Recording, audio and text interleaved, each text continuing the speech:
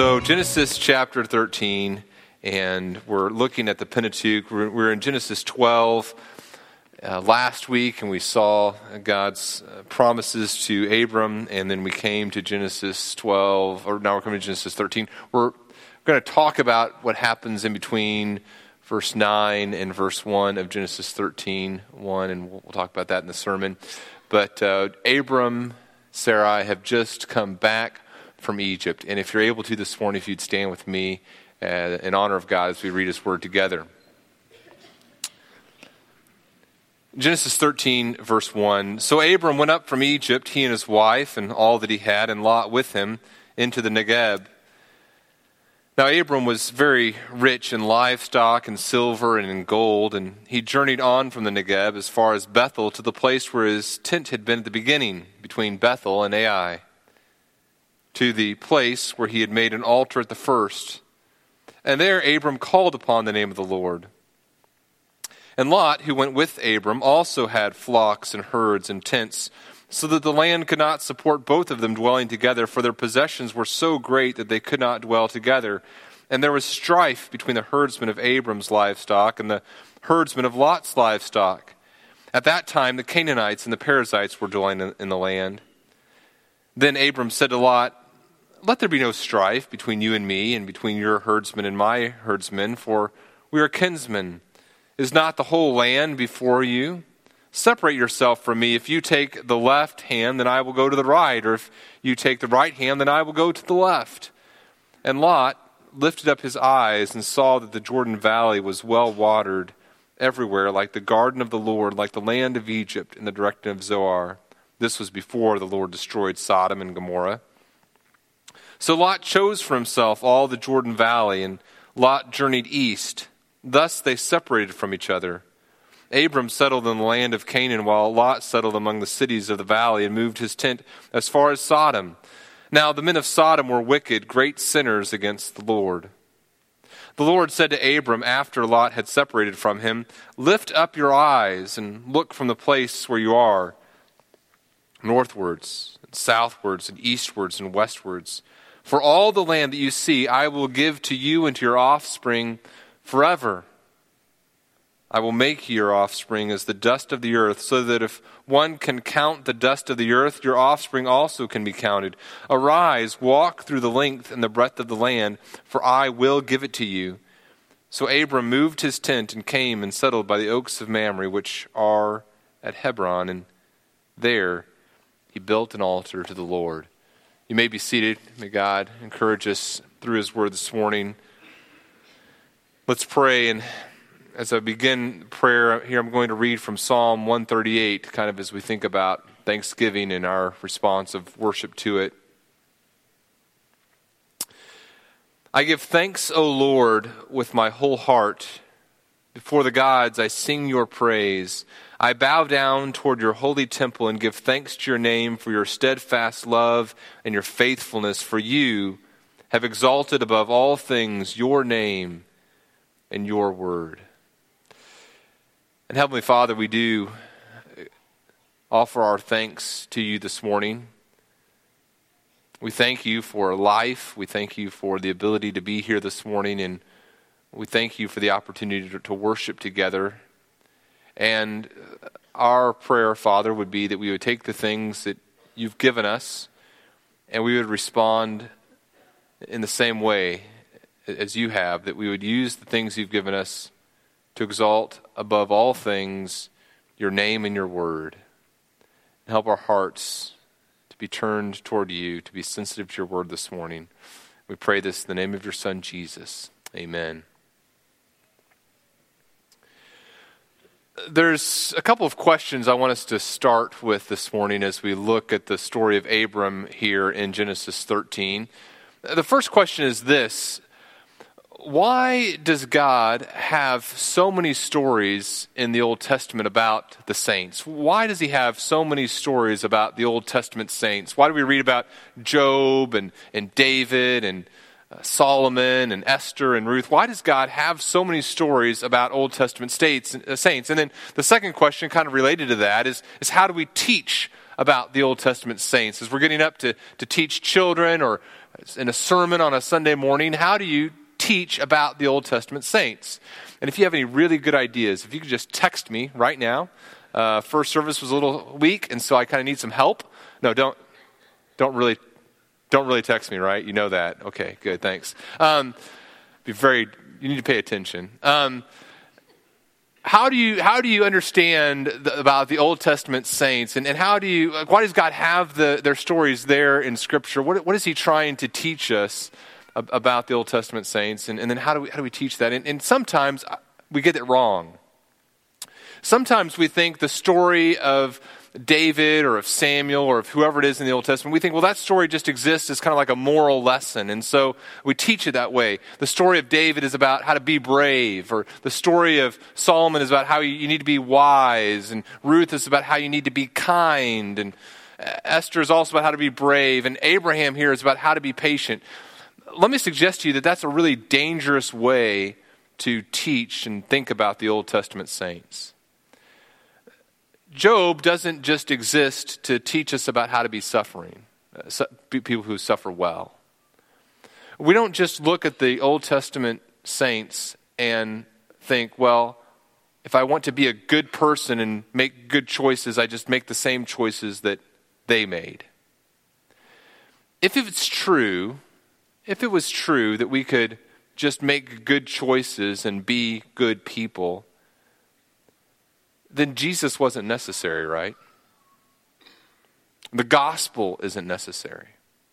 You see, the danger of teaching the stories of Old Testament saints like moralistic lessons, the danger is that we undermine the gospel message, the message of the gospel that we need radical transformation. Radical transformation that can only take place through faith in the Lord Jesus Christ. That's the gospel message. And if we teach the Old Testament saint stories as just moralistic lessons, then we undermine that gospel message. And so we can't teach them that way. So how do we preach and teach about the Old Testament saints? What's the purpose? Why are they there? And then what do we communicate as we think about why they're there? And let me just suggest this as we think about Abraham this morning. As we looked at the Pentateuch for the first time some months ago, we realized that Moses didn't write the Pentateuch just so that people could know about the Mosaic law, the Old Testament law. Moses wrote the Pentateuch, the first 5 books of the Bible, so that people could understand how to live by faith, in obedience to God, to love Him. As Joshua says in Joshua 22:5, he's talking about the law, and he tells us about its purpose. He says, be careful to observe the commandment and the law that Moses, the servant of the Lord, commanded you. And then what's the essence of it? To love the Lord your God, and to walk in all His ways, and to keep His commandments, and to cling to Him. Don't you love that phrase? To cling to Him, and to serve Him with all your heart and with all your soul. In other words, Joshua, as he talks about the law, doesn't say, now remember the law. Moses gave you the law so that you could keep all these rules. No, Joshua says, remember the law that Moses has given us so that we would love God, that we would cling to Him, that we'd have trust and faith in Him, love Him with all our soul. That's the essence of the Pentateuch. That's the essence of the law, so that we could learn to live by faith. And Moses talks about Abraham a lot. Now, why does Moses spend so much time talking about Abraham? It's not so we'd have some moralistic guy to look at and say, okay, I need to mimic everything that he does. He shows us Abraham, I believe, as an example of a person who, even though he fails at times, is a person, a man who lives by faith. In Genesis 26, God would describe Abraham this way. In Genesis 26, He would say, Abraham obeyed my voice, and he kept my charge, my commandments, my statutes, and my laws. In other words, Abraham, living before the law, obeyed the law.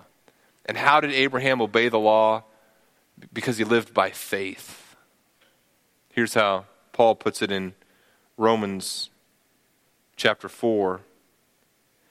What then shall we say was gained by Abraham, our forefather, according to the flesh? For if Abraham was justified by works, he has something to boast about, but not before God. For what does the Scripture say? It says that Abraham believed God, and it was counted to him as righteousness. Abraham's faith was counted to him as righteousness. Now, to the one who works, his wages are not counted as a gift, but as his due. And to the one who does not work, but believes in him who justifies the ungodly, his faith is counted as righteousness. Now, how can God say that Abraham kept his law and his statutes, his rules? We're going to look at a story today, and part of the story, I guess, before the text we're looking at today in Genesis 12, where Abraham clearly did not obey God's law. How can it be said that Abraham was a person who kept God's law? Because God looked at Abraham's faith and counted it as righteousness. So as we come to Genesis 13, it would be inappropriate for us to say, okay, here are the two things Abraham did. I'm going to be like Abraham. But we do come to Genesis 13 and say, okay, here's this guy Abraham. A person who, even though at times he failed, was a person who was striving to live by faith.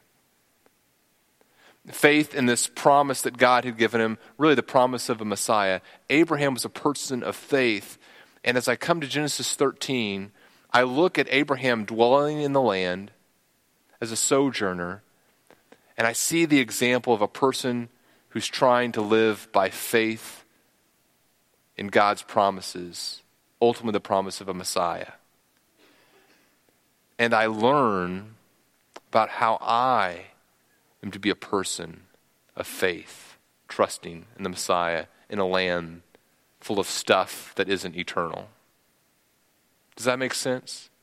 See, Genesis 13 is a story about Abraham and the land, and Abraham dealing with stuff and possessions and things. And as we come to Abraham, God could have just had a chapter in the Bible that said, okay, here's 6 things to do with your stuff. But instead, he tells us the story of Abraham and how Abraham handled living in the land. And we come to Abraham, we say, okay, here's another person trying to live by faith. And I have some practical things here that I can learn about how I'm to view stuff and the things that I have been given in this kingdom. And that's really what I want you to grasp this morning. I want us to come to Genesis 13, seeing Abraham as a person that Moses has told us about as an example of faith, not a person that we emulate him, but a person we emulate his faith.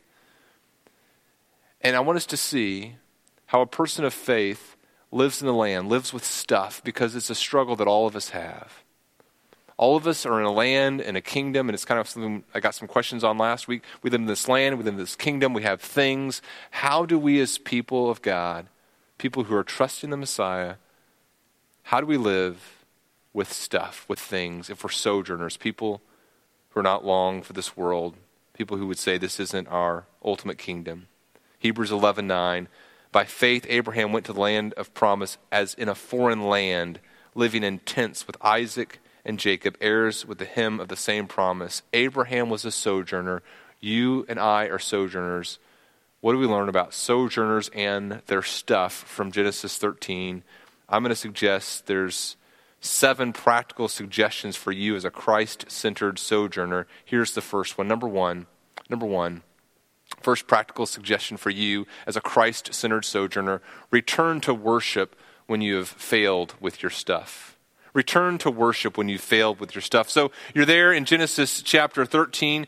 Go back a little bit to Genesis 12. And we ended in Genesis 12:9 last week. And then you come to verse 10. And it says there was a famine in the land. And this next section of Scripture, until we get to verse 1 of 13, is one of the darker periods of Abraham's life. He responds not in faith here. He goes down to Egypt. There's a famine that's severe, and he goes to the land, and he says this to Sarai in verse 11, his wife: I know that you're a woman beautiful in appearance, and when the Egyptians see you, they will say, this is his wife. Then they will kill me, but they will let you live. Okay, so maybe Sarah's thinking at this point, well, that doesn't sound terrible. I'm still alive in this scenario. But Abraham says, so here's the deal. Verse 13, very self-centered response of Abraham. Here's what I want you to do. Say you're my sister. Now, we know later in Genesis that Sarah was actually his half-sister. She was his father's daughter by another woman, which is a very uncomfortable part of Abraham's story, right? And clearly it means that he didn't obey the law of God perfectly in terms of what was revealed later to Moses. But he says, I want you to say that you're my sister, and then, verse 13 again, then it will go well with me because of you. So I want you to do this for me, and things will go well for me. They'll act nicely to me for your sake. They'll like you, so they'll treat me well. Let's do that. And then you probably know the rest of the story there. Pharaoh does treat Abram well. He gives him lots of possessions. He gives him sheep, oxen, male donkeys, so forth. And then God responds by afflicting Pharaoh with great plagues. And somehow, we don't know, the text doesn't tell us, Pharaoh realizes what's going on. And so he kicks Abraham out. He says, why didn't you tell me that she was your wife? Why did you say she's my sister? Now, here's your stuff. Here's your wife. Take her, go. And really what's happened here is Abraham has not trusted God, right? As he's fearful in this kingdom, he doesn't view his things, his possessions, even his life rightly. He fails to trust God and his promise of Messiah, and he treats God's promise rather carelessly. He's allowing his wife to potentially become united with another man, and children born from her, there'd be question about where those children came from, right? Abraham has not acted as a man of faith here in Genesis 12. He's acted incredibly foolishly. It says, verse 20, Pharaoh gave men orders concerning him. They sent him away with his wife and all of his stuff, all that he had. Now, the text doesn't tell us about the trip home. But you can imagine it was rather awkward, right? Here's Abraham. Well, that turned out okay. And Sarai. Really? Like the part where Pharaoh took me as his wife almost? Like that part was the part that went well? Well, not that part so much, I guess. Abraham has acted incredibly foolishly. His wife cannot be very pleased with him. He's lost honor in the eyes of his servants and his family members. Abraham is at a very low point. And so it says that he returns, and in verse 2 it says he's rich, he has livestock and silver and gold, and I think there might be a little bit of a negative statement on that as well, because it's telling us what's the case, but at the same time, we know that some of the ways that he acquired that were through what's just happened in Genesis 12. But how does he respond? He responds by going back to the beginning, going back to where he dwelled before he went to Egypt. And what does verse 4 tell us? It says that he went to the place where he had made an altar at the first, and there Abram called upon the name of the Lord. And that's the first principle, right? Return to worship when you've failed with your stuff. This has certainly happened to me at times. Maybe it's happened to you as well. You've come into church, you've been getting ready to sing, and even as you kind of sit there in the chair before the song begins to sing, you realize, boy, I am in no place to worship God rightly right now. Or you begin to sing the words of the song, and you're trying to really think about what they're saying, and then you realize what I'm singing doesn't reflect what happened in my life this last week. You see, worship does this. Worship helps us reorient our life rightly. As we come to worship, what we're saying is, God, you are of infinite value. There is nothing that I possess, nothing that I hold on to that is more valuable than you. That's what we're singing. That's what we're thinking about as we come to worship through the Word. All those things are what we're saying to God as we worship. And as we say those things, we're convicted of how we have failed to manifest that conviction in our lives, and we confess and we repent it, right? Worship helps us reorient our life rightly. I say, okay, this is what I've done with my stuff. This is what the songs I'm singing say. This is what the Word of God says. I need to reorient my life. God, please forgive me. There's great conviction that takes place in my heart sometimes as I engage in worship. I think about conversations I've had that haven't reflected this reality. I think about attitudes that I've had that haven't reflected the reality that God is supreme over all things. I think about the ways that I've viewed money or whatever it is, or whatever attitude I've had toward family members that hasn't been right. Worship helps me reorient my life, right? When you failed with your stuff, what do?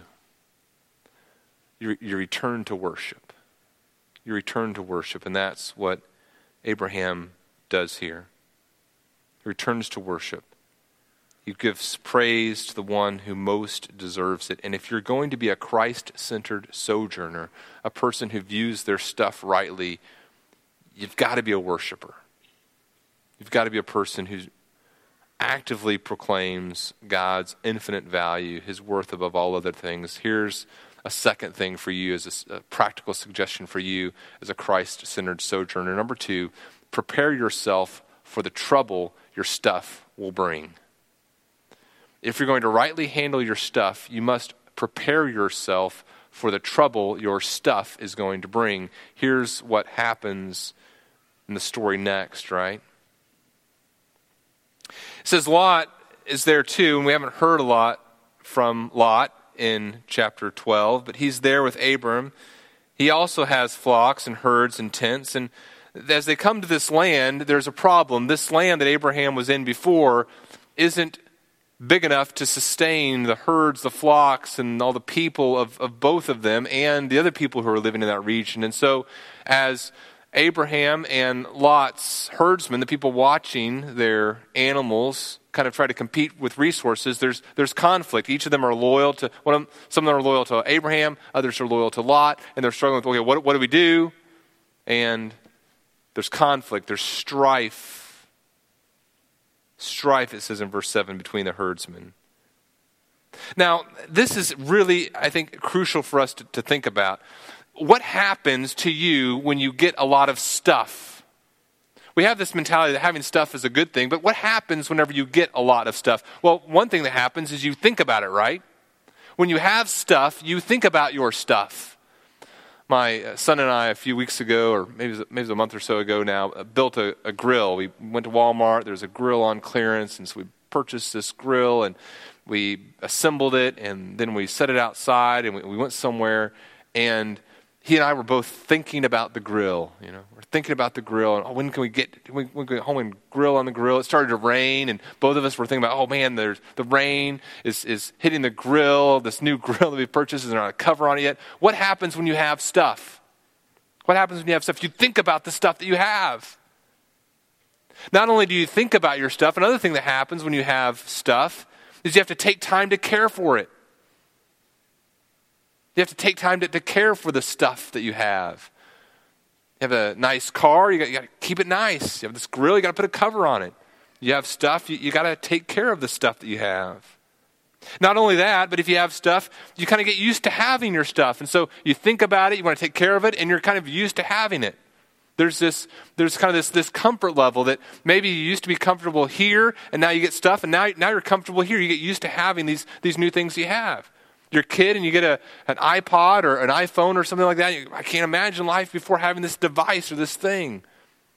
Yeah, when we first got married, we moved into a studio apartment that was attached to a garage, and that's where we lived. And then we moved into a 2-bedroom apartment, and we couldn't imagine going, how in the world would we ever be able to move back to the smaller apartment? And then you've been through this as well. A couple of you have probably moved several times in your life, and most times when you move to a nicer location than the location you're at before.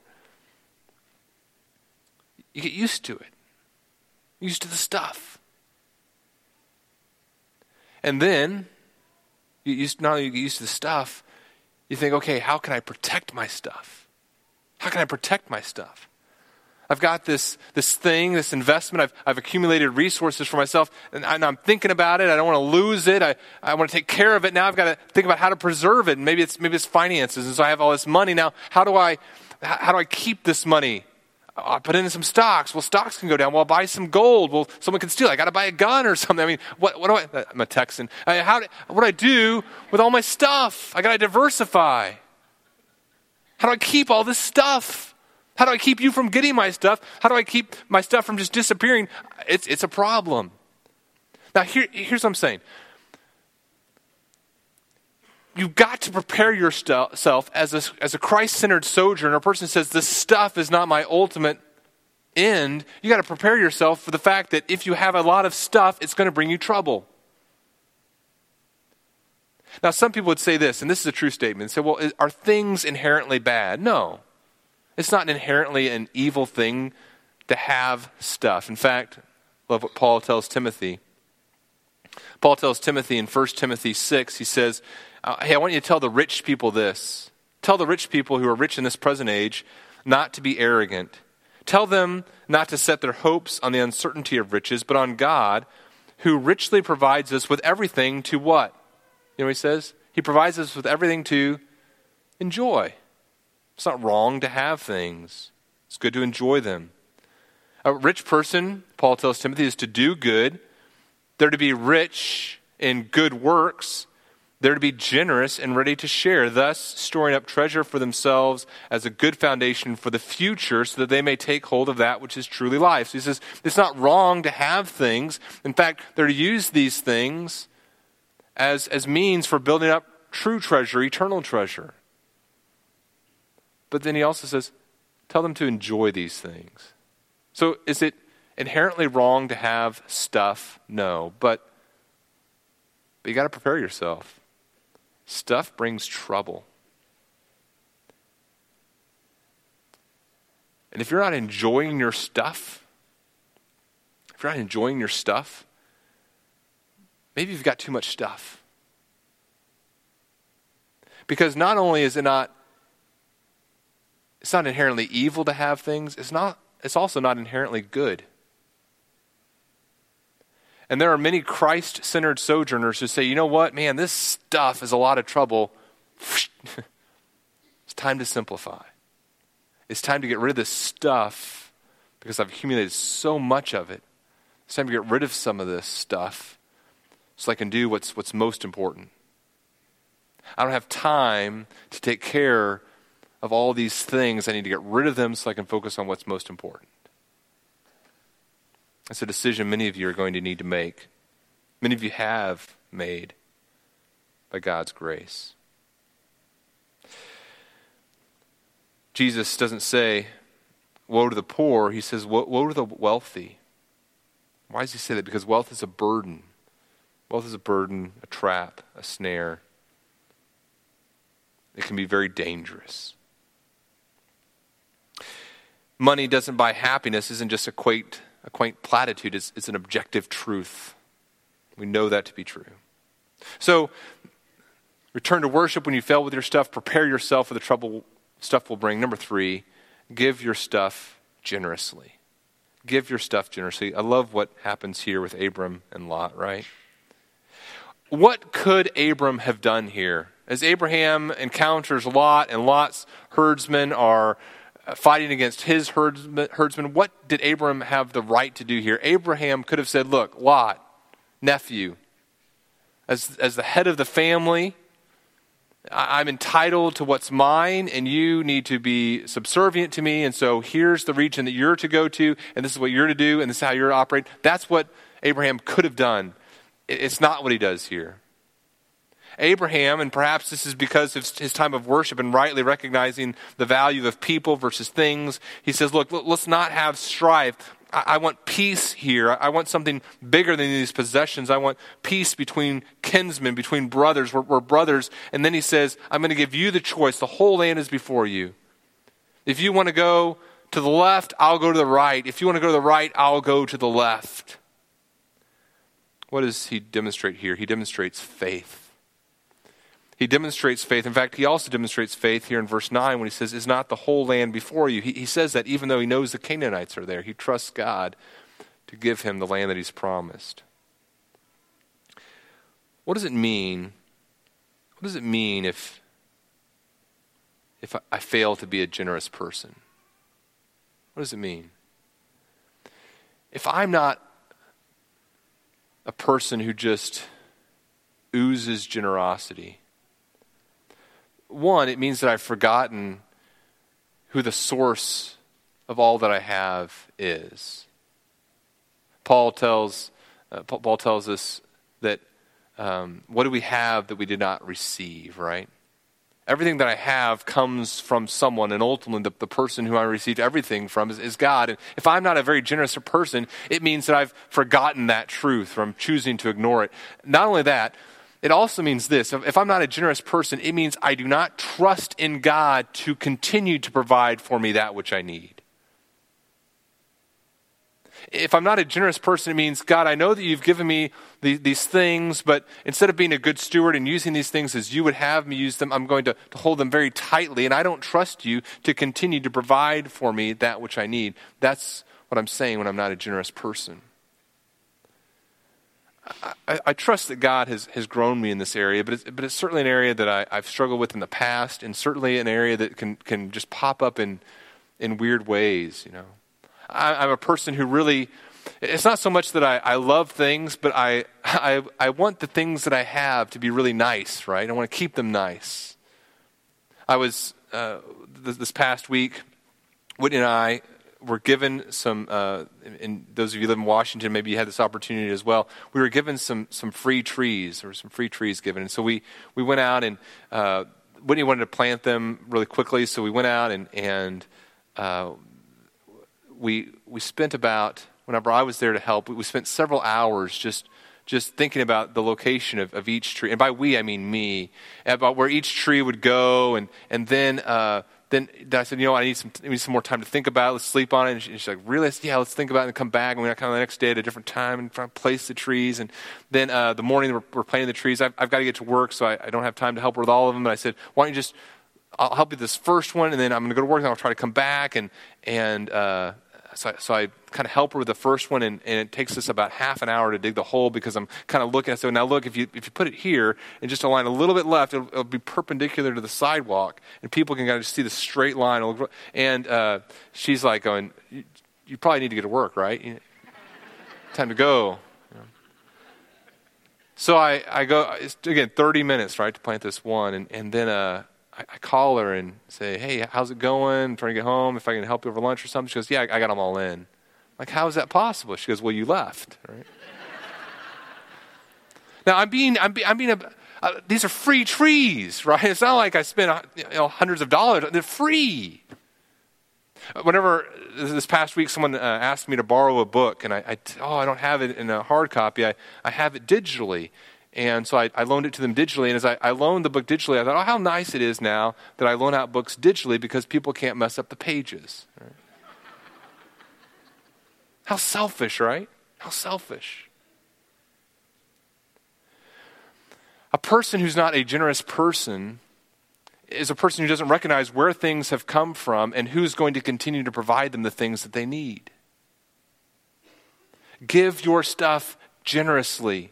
Matthew chapter 6, Jesus says, I tell you, don't be anxious about your life, what you're going to eat, what you're going to drink, about your body, what you'll put on. Isn't life more than food? Isn't the body more than clothing? Look at the birds of the air. They don't sow, they don't reap, they don't gather into barns, and yet your heavenly Father feeds them. Are you not of more value than they? And which of you, by being anxious, can add a single hour to his lifespan? God is the one who provides. He says in verse 33, seek first the kingdom of God and his righteousness, and these things will be added to you. Some of us are so worried about the stuff in this kingdom we don't enjoy life, right? Some of us are so worried about the stuff in this kingdom we can't even enjoy life. Many of us need to just let some stuff go. Let it go. It's not bringing joy. It's causing you to not enjoy life. It's causing you to not trust God. Give generously. Give generously. A fourth practical suggestion for you is this. Consider the spiritual ramifications when making decisions about your stuff. Lot, verse 10, again, consider the spiritual ramifications when making decisions about your stuff. Verse 10, Lot lifts up his eyes and he looks around, and whenever you see someone in Genesis lift up their eyes, oftentimes there's some negative connotations. You see Eve look with her eyes. You see the sons of God look at the sons of man with the daughters of. You see the sons of God look at the daughters of man with their eyes, and there's lustful intent behind it. And so the eyes, when they look upon things, are sometimes there's negative connotations there, and that seems to be the case here. Lot lifts up his eyes and he looks. And what does he see? He sees the Jordan Valley is well watered. He says it's like the garden of the Lord, like the land of Egypt. And so, and now, let me just stop there. I don't think what he did at this point is necessarily wrong, right? In other words, it's not wrong to just physically look at two options. Abraham says you can go left or right. And so it's not wrong to kind of look left and right and say, okay, what options are in front of me? And what are going to be the financial ramifications, the well-being ramifications? That's not a wrong thing to ask, right? But I would suggest to you that the problem is in between verse 10 and verse 11. Do you see what he does in between verses 10 and 11? No, you don't, because it's not there. He doesn't do anything. He just looks at physically what's taking place. And then it says in verse 11, so he chose for himself. So he looks and then he chooses, simply based upon the physical qualities of the land. And they're separated. There's an ominous note there at the end of verse 10. This is before the Lord destroyed Sodom and Gomorrah. In other words, this looked really nice before it got wiped off the face of the earth, right? Before it was covered in ashes. Another ominous note in verse 13, now the men of Sodom were wicked, great sinners against the Lord. Now, let me suggest to you that many of us sometimes fail to consider the spiritual ramifications of our decisions, right? So we think, okay, over here's the physical kingdom. Here's my job over here, and here's my Roth IRA and my 401k, and over here's my investments and the decisions about my career. All this is over here now, and over here is my spiritual world, and here's my considerations about how to care for my family spiritually, and the ministry that I do in the church, and my relationship with God, and we kind of think that those are two separate kingdoms. And sometimes we need to make sure that this doesn't like infringe on this one, and this one doesn't infringe on the other, or whatever. But we see them as separate entities, and questions with one don't necessarily relate to the other. But that's wrong, right? If Lot had asked some more questions and thought about this more deeply spiritually, he would have come to some different conclusions about what he should have done. And sometimes we literally do what Lot has done here in terms of thinking about our life. We look, we weigh which is better financially, which is better in terms of ease of life, and we make a decision. It's very rare, or let me put it this way first, it's very common for someone to come and want to talk to me or one of our other elders about about spiritual decisions that they're facing, and that's great, right? But it's very, very rare for someone to come to me or another elder and say, hey, I just need someone to pray with me and brainstorm about how this career move that I'm about to make is going to affect me spiritually. About how this move is going to impact my family spiritually. As you think about taking a new job, you think, okay, if I take this new job, it's not. I'm not going to say, okay, I'm going to weigh these two jobs and then take the one, and then get there and say, okay, now I got to figure out how to do things. Now I got to figure out how my spiritual life is going to be affected here and find a church. Or you're going to say, you know what? Before I make a decision about where I'm going to move my family or what I'm going to do with my family, I'm going to think through what are the spiritual ramifications of this move. I'm going to say, is there going to be a place for my family to grow in the Lord? As you're a young person thinking about college, do you say, okay, I'm going to decide what the best college I can get into is, then I'm going to go, and then I'm going to get there and say, okay, now what can I do for my spiritual life? Or is that going to be part of the equation as you make decisions? As you're a young person thinking about what extracurricular activities you're going to do at school, you're going to say, okay, I'm going to find my extracurricular activities, and then I'm going to kind of base my spiritual life based on what time I have left. Or you're going to say, okay, here's how spiritual ramifications are going to help me make decisions about what I do with my time and my stuff. I believe that this is so crucial for us to think through. What does it matter? What does it matter if you find yourself a nice, cushy neighborhood to live in if it's a place that brings about the spiritual destruction of you and your loved ones, right? What gain is that? As you think about what to do with your time, think about what to do with your stuff, think through, by God's grace, the spiritual ramifications of what you're deciding to do. Number 5, fifth suggestion here. Treat God's words about stuff with reverence. Now, I'm reading into the text perhaps a little bit, but I think it's okay here. I think this is a reasonable assumption to make. I'm assuming that Lot knew something about what God had told Abraham. His uncle has moved him from one location to the promised land, and the promised land to Egypt, then from Egypt back into the promised land. I'm assuming that at some point Abraham said, now here's why we're doing this, Lot.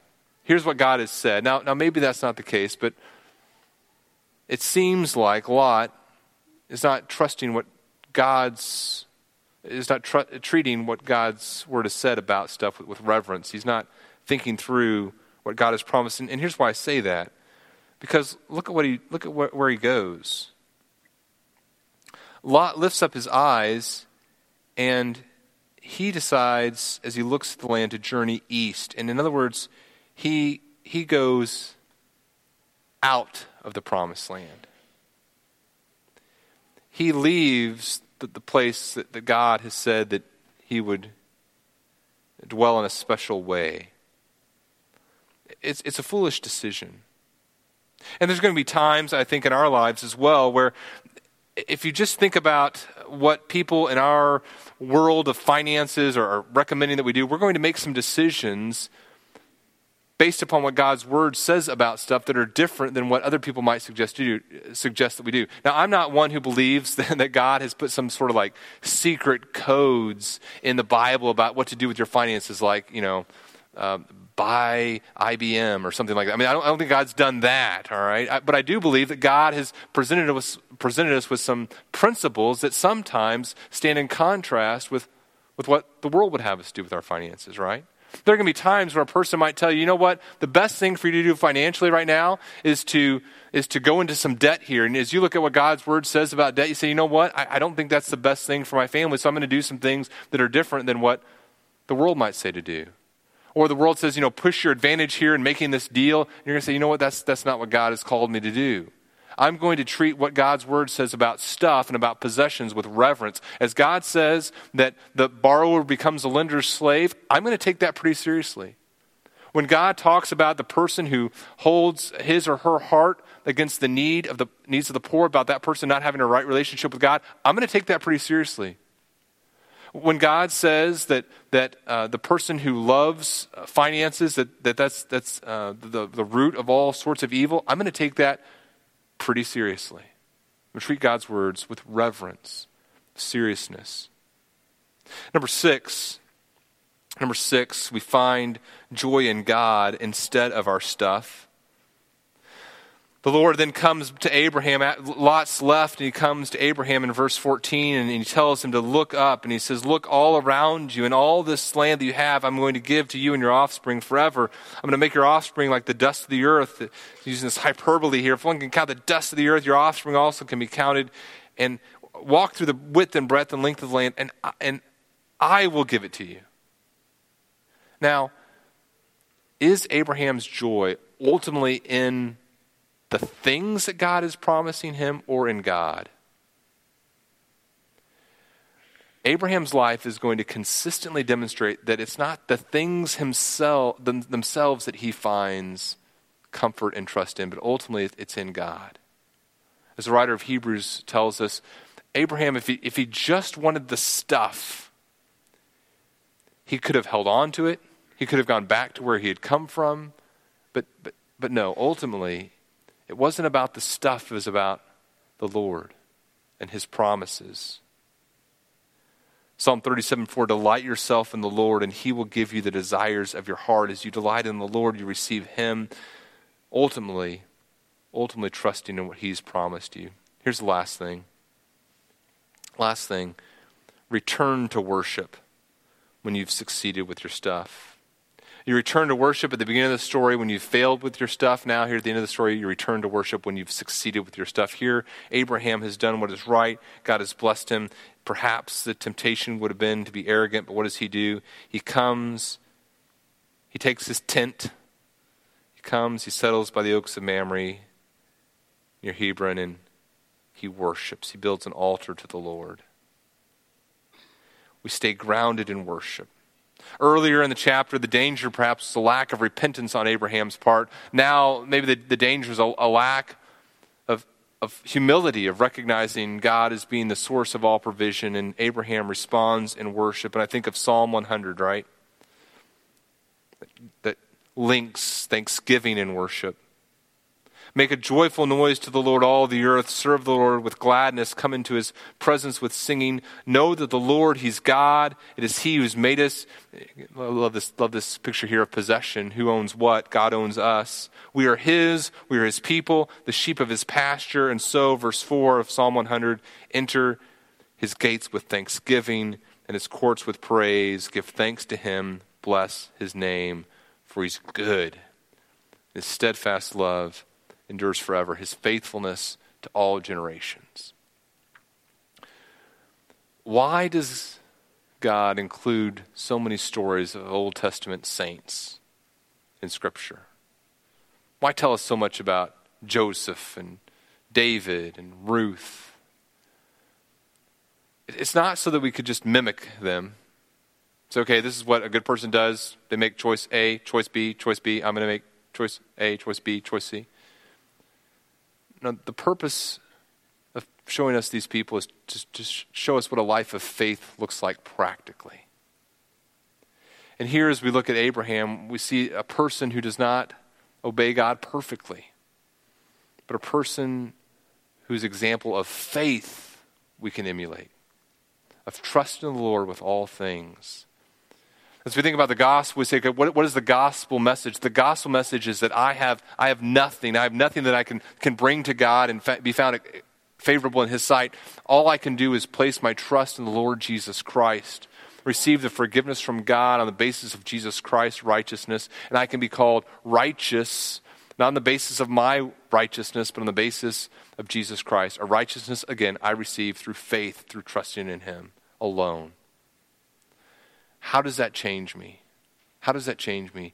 It radically alters my view of all the things of this world. Because all the things of this world are absolutely worthless compared to knowing and possessing Jesus Christ through faith. And therefore, I can give generously. I can treat the stuff of this world as temporary. I can consider the spiritual ramifications of what I do with my physical things because that's what I'm doing with every decision that I make. I can live a life by faith in Jesus Christ, by the grace of God, a grace that manifests itself in how I handle everything I have. Let's pray. Father, we thank you for the things you've given us, things that help us see the spiritual condition of our souls and help us to live as Christ-centered sojourners, people placing our trust and confidence in you alone. We pray this in the name of your Son, Jesus. Amen.